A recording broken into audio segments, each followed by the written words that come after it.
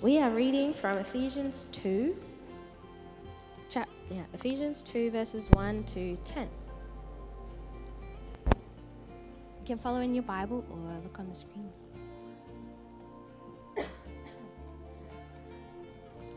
It's called Made Alive in Christ in this Bible. As for you, you were dead in your transgressions and sins, in which you used to live when you followed the ways of this world and of the ruler of the kingdom of the air, the spirit who is now at work in those who are disobedient. All of us also lived among them at one time, gratifying the cravings of our flesh and following its desires and thoughts. Like the rest, we were by nature deserving of wrath. But because of his great love for us, God, who is rich in mercy, made us alive with Christ even when we were dead in our transgressions. It is by grace you have been saved. And God raised us up with Christ and seated us with him in the heavenly realms in Christ Jesus, in order that the coming ages he might show the incomparable riches of his grace, expressed in his kindness to us in Christ Jesus. For it is by grace you have been saved through faith, and this is not from yourselves, it is the gift of God, not by works so that no one can boast. For we are God's handiwork, created in Christ Jesus to do good works, which God prepared in advance for us to do. This is the word of the Lord. Amen. Thank you so much for that, Rochelle. Thank you. Thank you. Splendid.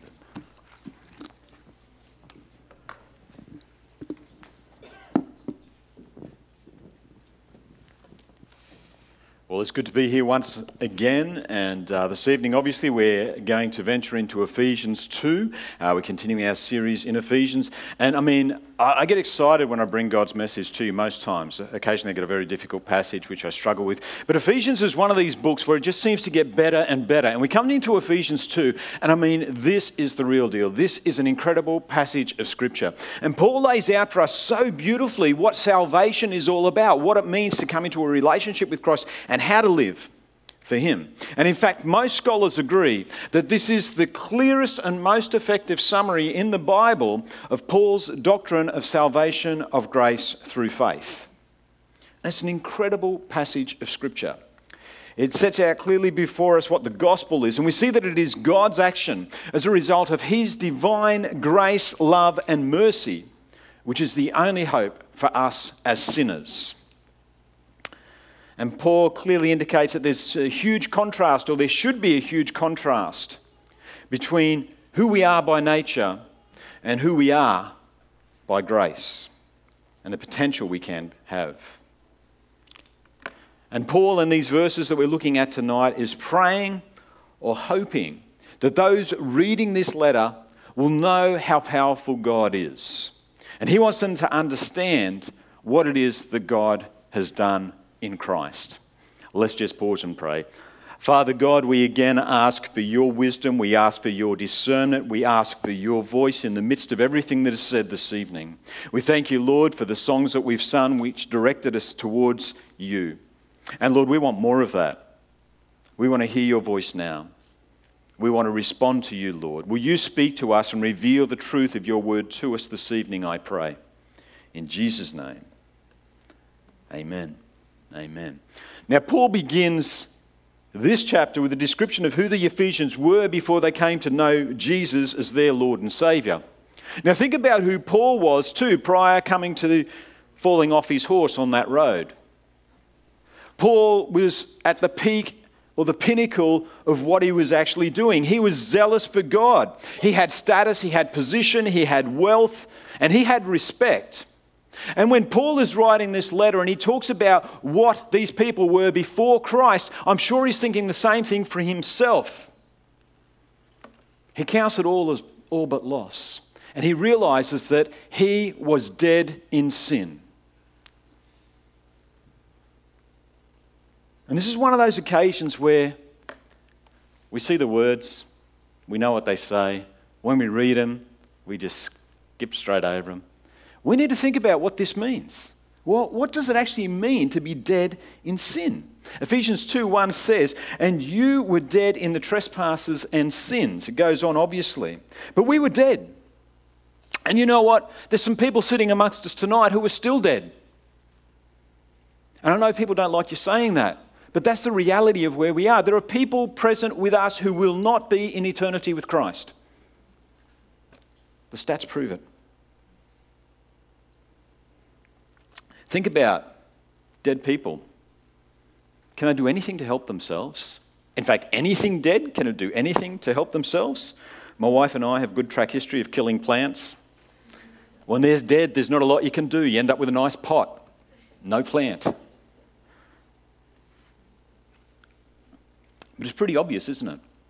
But when we think about being dead in Christ, we don't consider what is actually being said here. We're dead. Dead people can't do anything for themselves. And in the midst of that, we couldn't do anything for ourselves. I couldn't do anything for myself. And Paul is talking about this spiritual condition. And we need to realize there's no sitting on the fence. We're either alive in Christ or we're dead in our sins and our transgressions.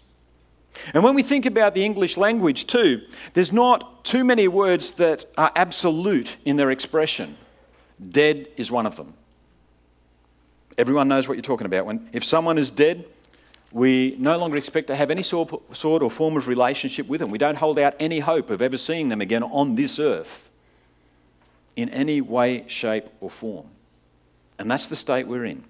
We were dead.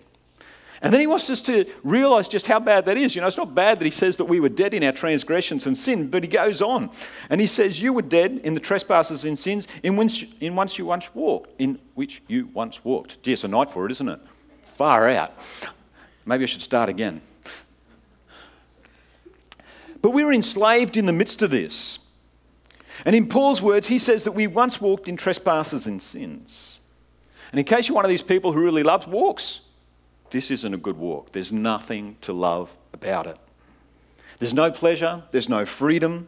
And for those of us who've moved into a relationship with the Lord Jesus Christ, we can testify that we were trapped in that former life. Sometimes when you're in that life, it doesn't seem like that. In fact, it seems like exactly the opposite. We're having fun. We're enjoying ourselves. Everything is going well. But the reality is there's no freedom. And it's like this bondage over which we've got no control to get out of. And the reason for us being dead is sin. And the reason for us walking in trespasses and sin is the world, the flesh, and the devil.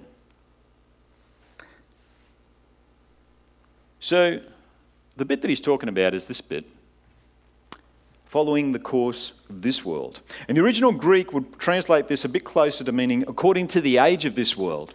And it's incredible how God's word is very, very powerful. When you think about according to the age of this world, that's written for everyone, right across all generations. It was written for the people at that time and it's written for today. So there's two thoughts coming together here. The age is the present age in which you are actually living in. And it's much the same as the age that Paul was living in as well and the people that he wrote to. And there's this continual current of evil and darkness. And when it says this world, it's referring to the world as we know it. You think about our world. At a society that is increasingly organising itself, reshaping itself to a reference point that does not include God. That's where we're headed. Think about right here, right now.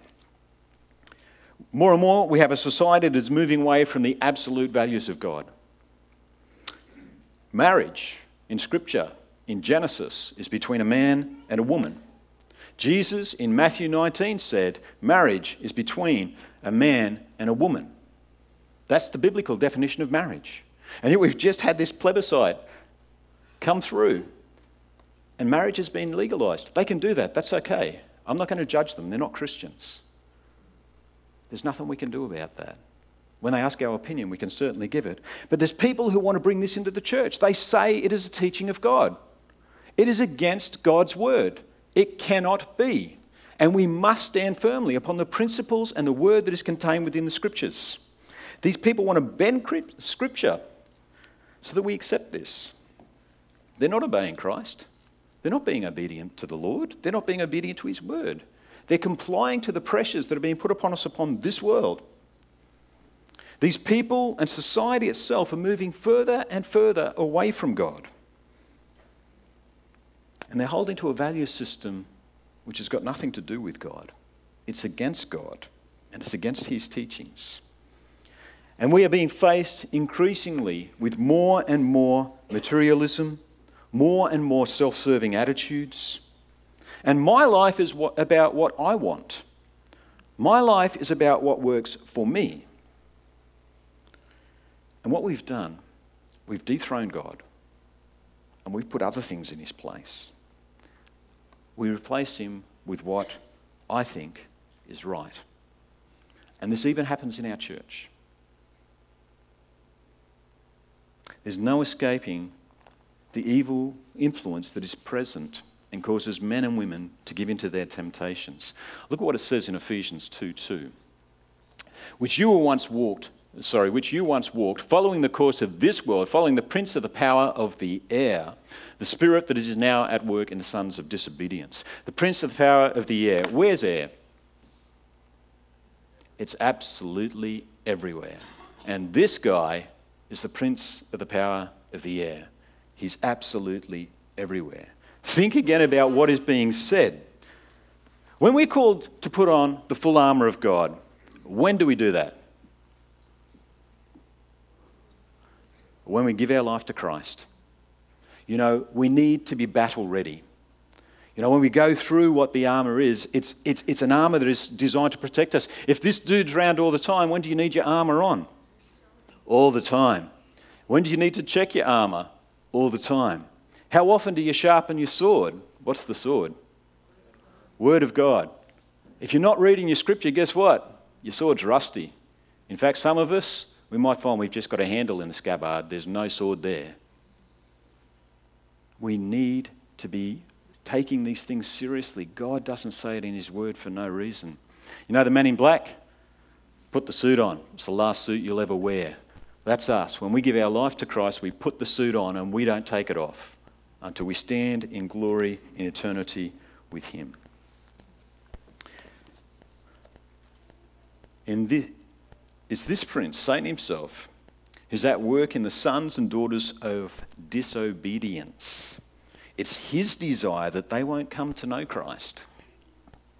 He holds them entrapped, making them, and once us, believe the lies and the life that it's all about me. There's no God. And even if there was, he's a spoilsport. He just wants me to follow a whole heap of rules that take all the fun out of life. It's interesting how people think we as Christians live this miserable life where we have no fun. Don't ever come to our household if you think that's the case. You'll be bitterly disappointed. Nothing can be further from the truth. I have a ton of fun. I'm living life to the full. That's what Christ said he's going to do for us. But the guy who's opposing that, who's telling people opposite, he's the father of lies. What else can we expect? But unfortunately, people believe that. And we were among those whom lived in the passions of our flesh, carrying out the desires of the body and the mind, and we're by nature children of wrath, living like the rest of mankind. We lived in the passions of our flesh. We were enslaved, but we didn't know it, hey? Would you agree with that? I mean, let's face it, sin's cool, sin is good. It's actually quite enjoyable. That's the way I found it anyway. And there were things that we did willingly that now you're a Christian, you know it was against God. But they were things that you did and you enjoyed. Those sins that we committed weren't against our will. We were doing exactly what we wanted to do. We participated in them willingly. We enjoyed that sin. They made us feel good. They made us feel desired. They made us feel valued. And we sold ourselves out.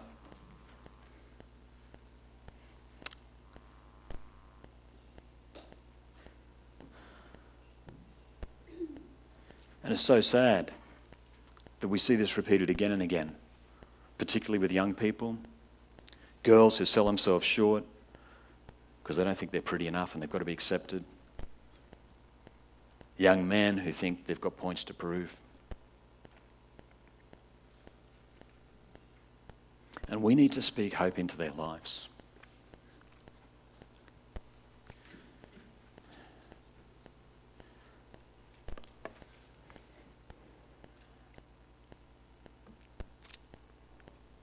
There's way too many young people suiciding today.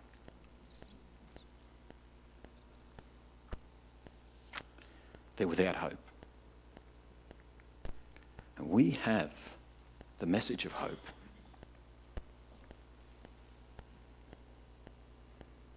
And when we were living without Christ, our very actions reflected and showed clearly that we weren't following God, we weren't obeying Him. Our actions showed that we were in rebellion to Him. And disobedience is a byproduct of not loving God. And this is where the change comes about for us.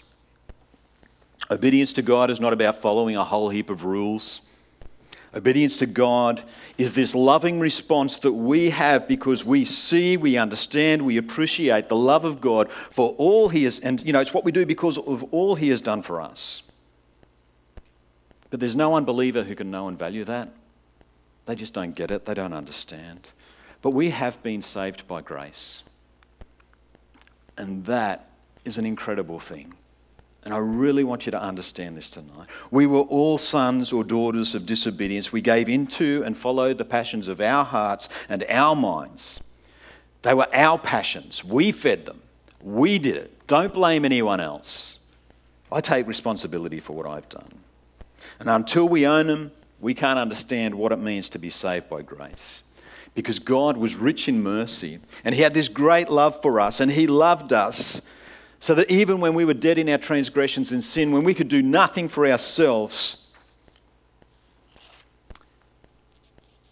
Christ died for us. By grace we have been saved. We were dead in our transgressions and sins, but God. This is the most beautiful thing in this passage. It is just so cool. When we were dead without hope, with no way, nothing that I could possibly do for myself, God moves. And in this passage, the but God could not be any more powerful. It could not symbolize any better our helplessness, where we were, how lost we were, and how incredible God's love and mercy is to us. And I want you to open your eyes, I want you to open your ears, and I want you to appreciate the state that we were in. I mean, seriously, I was dead. There was nothing I could do for myself. How can anyone who's in such a dire, terrible situation be saved? And seriously, who'd want to save me anyway? It's really that simple. And no one but God would want to do that. It's the answer to the unanswerable problem. There's nothing we can do ourselves. Our very salvation is a work of God. We were dead in our transgressions and sin. And the fact that I am alive now in Christ has nothing to do with me. It was all a work of Christ. He saved me. And God, in His mercy, poured His grace out upon me. And there are people in this world, and I'm sure if we had a raise of hands, people would say that they've heard this. There's people in this world who say they can't believe in a God who keeps Himself aloof, holds Himself above our lives and our situation. They see Him as an angry, tyrannical ruler who delights in bringing affliction and pain and suffering upon us. That's not the God I worship. I don't even know who that God is. The God I worship is neither aloof or angry. He's not waiting with bolts of lightning to zap us, although I once thought that. He plays the primary role in our salvation. It's His love which causes Him to move, sending His Son to die in our place, to suffer the most horrendous death, so we can be brought back into relationship with Him. It is God's love which ultimately leads and deals with His own wrath and allows Him to show mercy on us. And the incredible thing is, the objective of grace is not just to make us accept God, but to make it possible for Him, the holy, righteous, good, perfect God, to have mercy on a sinner like me and to be able to accept me. That is the story of grace. That is incredible. He saved me. Where there was once only death and helplessness, he's made a new hope, and he's brought life. I was not saved just so I could be delivered from the consequences of sin. I was saved so that I may begin to live in and enjoy the new life I have in Christ. And I am a new creation. Are you? Can you say that? Can you believe that? A new creation in Christ. Ephesians 2, 5 and 6 says, even when we were dead in our trespasses, God made us alive together with Christ. By grace you have been saved, and raised up with him, and seated us with him in the heavenly places in Christ. It is God's disposition and power that makes dead people live. He wanted us. We could not be his, and we can't be present with him unless all of our sins, all the barriers that were between me and him are dealt with. And Jesus did that on the cross. It's his work on the cross that made us alive together with Christ. It is his work and power that raised us up with him. It's talking about Christ. Have you noticed the withs here? We were made alive together with Christ. His work and power that raised us up with him. It is his work and power that seats us in heavenly places with him. We have this equal reckoning with Christ. The same power that raised Christ from the dead has raised me from the dead. We've got some people who's choosing to obey Christ and going through the waters of baptism on the 29th. I am so excited. I think I've got 5 or 6 now that are going to be baptised. I've got to tell you, I am pumped. That is just so incredible. And that's on the 29th of July. If you haven't been baptised, don't let me find out, because I will be on your heels for the rest of your life until you do. You believe, you get baptised. There is no special call. That's scripture. Don't argue. Do it. Read the word. Find out it's the truth. But the thing is, in baptism, we have these people, and I actually prefer to do the back thing. You know, a lot of the pastors prefer to go front. Fewer people drown that way, but I figure if I'm baptising them, it doesn't matter if they drown. But, you know, symbolically, we put them under the water. Why do they go under the water? They're identifying with the death of Christ. They're saying, I am putting to death my old self.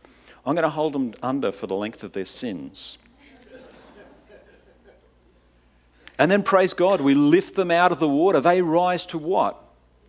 New life in Christ. That's what we're talking about. That's what we're symbolising through baptism. And there's this incredible triumph that Jesus has over death. And when we're raised out of those waters, we have the same triumph over death. Death no longer holds that fear for us. It is the final frontier, so there's a little bit of fear because we just don't know what that is. But we pass through that and we stand in the presence and glory of our Lord Jesus Christ as a result of giving our life to him, because we are no longer dead. We are alive in him. The life that we are now living, though, is not our own. Our lives are now intrinsically tied to Christ. We've been made alive with Christ. We've been raised with Christ. We've been seated in the heavenly places with him. And the only way to be saved from a biblical perspective is to be joined to that Saviour. And the gift of salvation cannot be separated from the gift giver, Jesus Christ, our Lord and Saviour. That's it. Salvation exists because of God's creation. It's just so cool how it all ties together. God created life where there was only death. He created light where there was only darkness. And he does the same for us. There's hope now where there was only hopelessness. There's love now where there was only fear. And when we believe in Jesus Christ as our Lord and Saviour, we're seated in the heavenly places with him. What's that mean? I mean, it'd be a bit like Pastor Darryl was alluding to this morning. You know, we come to faith and boom, we're taken to heaven. That'd be so cool. But it doesn't happen that way. But we're seated in the heavenly places with him. It means we're now part of God's domain. We're part of his kingdom. We're no longer a part of Satan's kingdom. We're no longer ruled by him and his authority and the things that he used to place upon us. We can put that aside. Sin will no longer have any dominion over us. Amen? Okay, so sin can no longer rule your life. If you are captured and caught in sin, we need to deal with it. Let us come together and pray about it, because Scripture tells us that sin has no dominion over us anymore. It doesn't have that hold it once had, because we're no longer under the power of darkness. We're under the power of light. We're no longer dead, we're now alive. We're no longer part of Satan's kingdom, we're part of the King's kingdom. And I'll tell you what, that's the one that wins every single state of origin game. Without fail.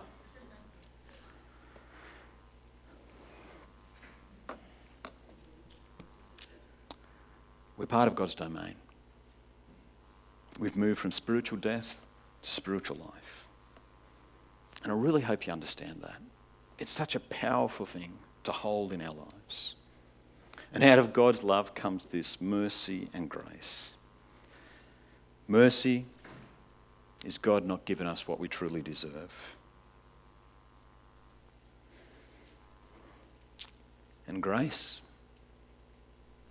God giving us what we don't deserve. As new creations in Christ, as Christians, we're God's workmanship. And that's covered in Ephesians 2, 8-10. We're his workmanship, created in Christ Jesus for what? For good works. And verse 8 here says that we've been saved by grace through faith. It's not our doing. There is nothing we could do in order to save ourselves. It's God's gift. He did it. And there's nothing for us to boast about in our salvation. It's all to give glory to God. He moved. He responded. He made a way. And I am his workmanship. I am created in Christ Jesus for good works. And you know what? When God created me in Christ Jesus, he didn't patch up the bad bits. He didn't repair something that was broken. He didn't fix the bits that sin messed up. I'm a new creation in Christ. God took this raw material that was Charlie. I mean, it was really raw and rough, I can tell you. And he just broke it down to nothing. And he rebuilt it into something totally new. Think about verses 1-3 again in this passage we've looked at. Look at all that raw, twisted, warped, imperfect mess that is our lives. And he made something new. And the something new that he made is absolutely incredible. He transforms us from what we once were to something totally new. And he made us, designing us for the work he's prepared for us to do. Everyone sitting here has a task that is preordained from God. It could be something very simple. It could be something very little. It could be something that is going to blow our minds in its size. But never, ever think that the small things don't count. I've forgotten his name again, Thurindu or Matt or someone might remember. The dude that hands out the flyers in Sydney. Nope, they've all lost it. Look it up. This guy, all he did, he committed when he gave his life to Christ to hand out 10 flyers every day in Sydney. Jenner, that's right. Yep. Frank Jenner. And it's just an incredible story. He faithfully gave those flyers out each and every day. He'd just step out of doorways and just thrust them into people's hands and say, "Excuse me, sir, if you were to die today, where would you go?" And this man was actually lecturing all over the world, and every place he went, he got these stories back about how these people came to faith because this little man stepped out in front of them and said, "Excuse me, sir, if you were to die tonight, where would you go?" And they estimate hundreds of thousands of people have come to faith because of this man. He didn't lead hundreds of thousands to Christ, but those he led to Christ became chaplains in military forces all over the world, and they led people to Christ. And they reckon it's going to be something like 100,000 people come to faith. This guy who was lecturing all around the world had to find him and find out about this guy. So he happened to be in Sydney, and he said to these guys, "Do you know Frank Jenner? You know, I've heard all these stories about him." He says, "Yeah, actually we do." They went round there. Here's a guy in his last years, about to go and be with the Lord that he dearly loved. And he had no idea that anyone had come to faith because of what he did. None.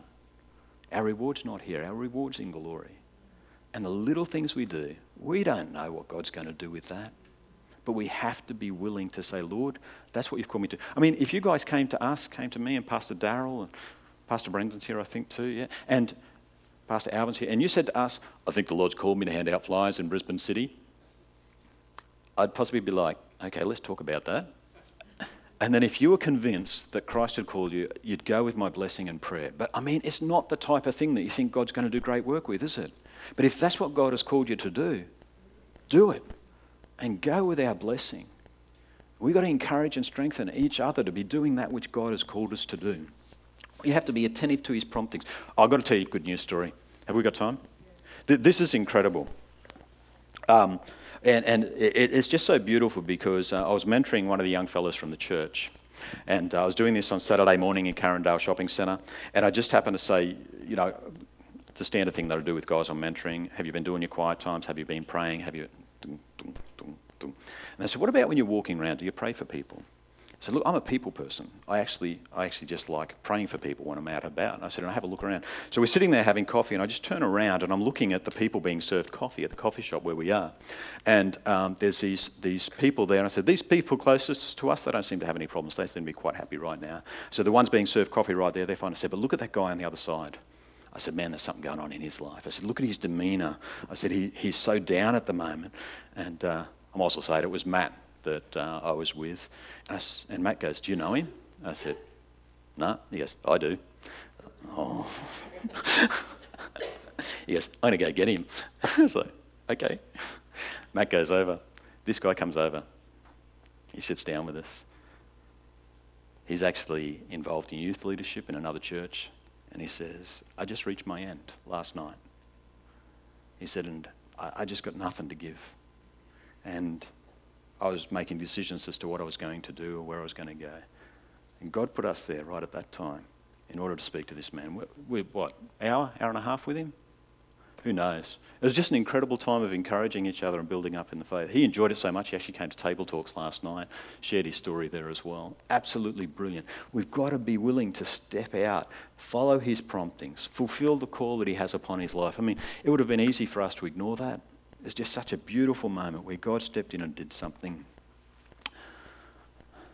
This isn't mine, but it says it as well as I would have.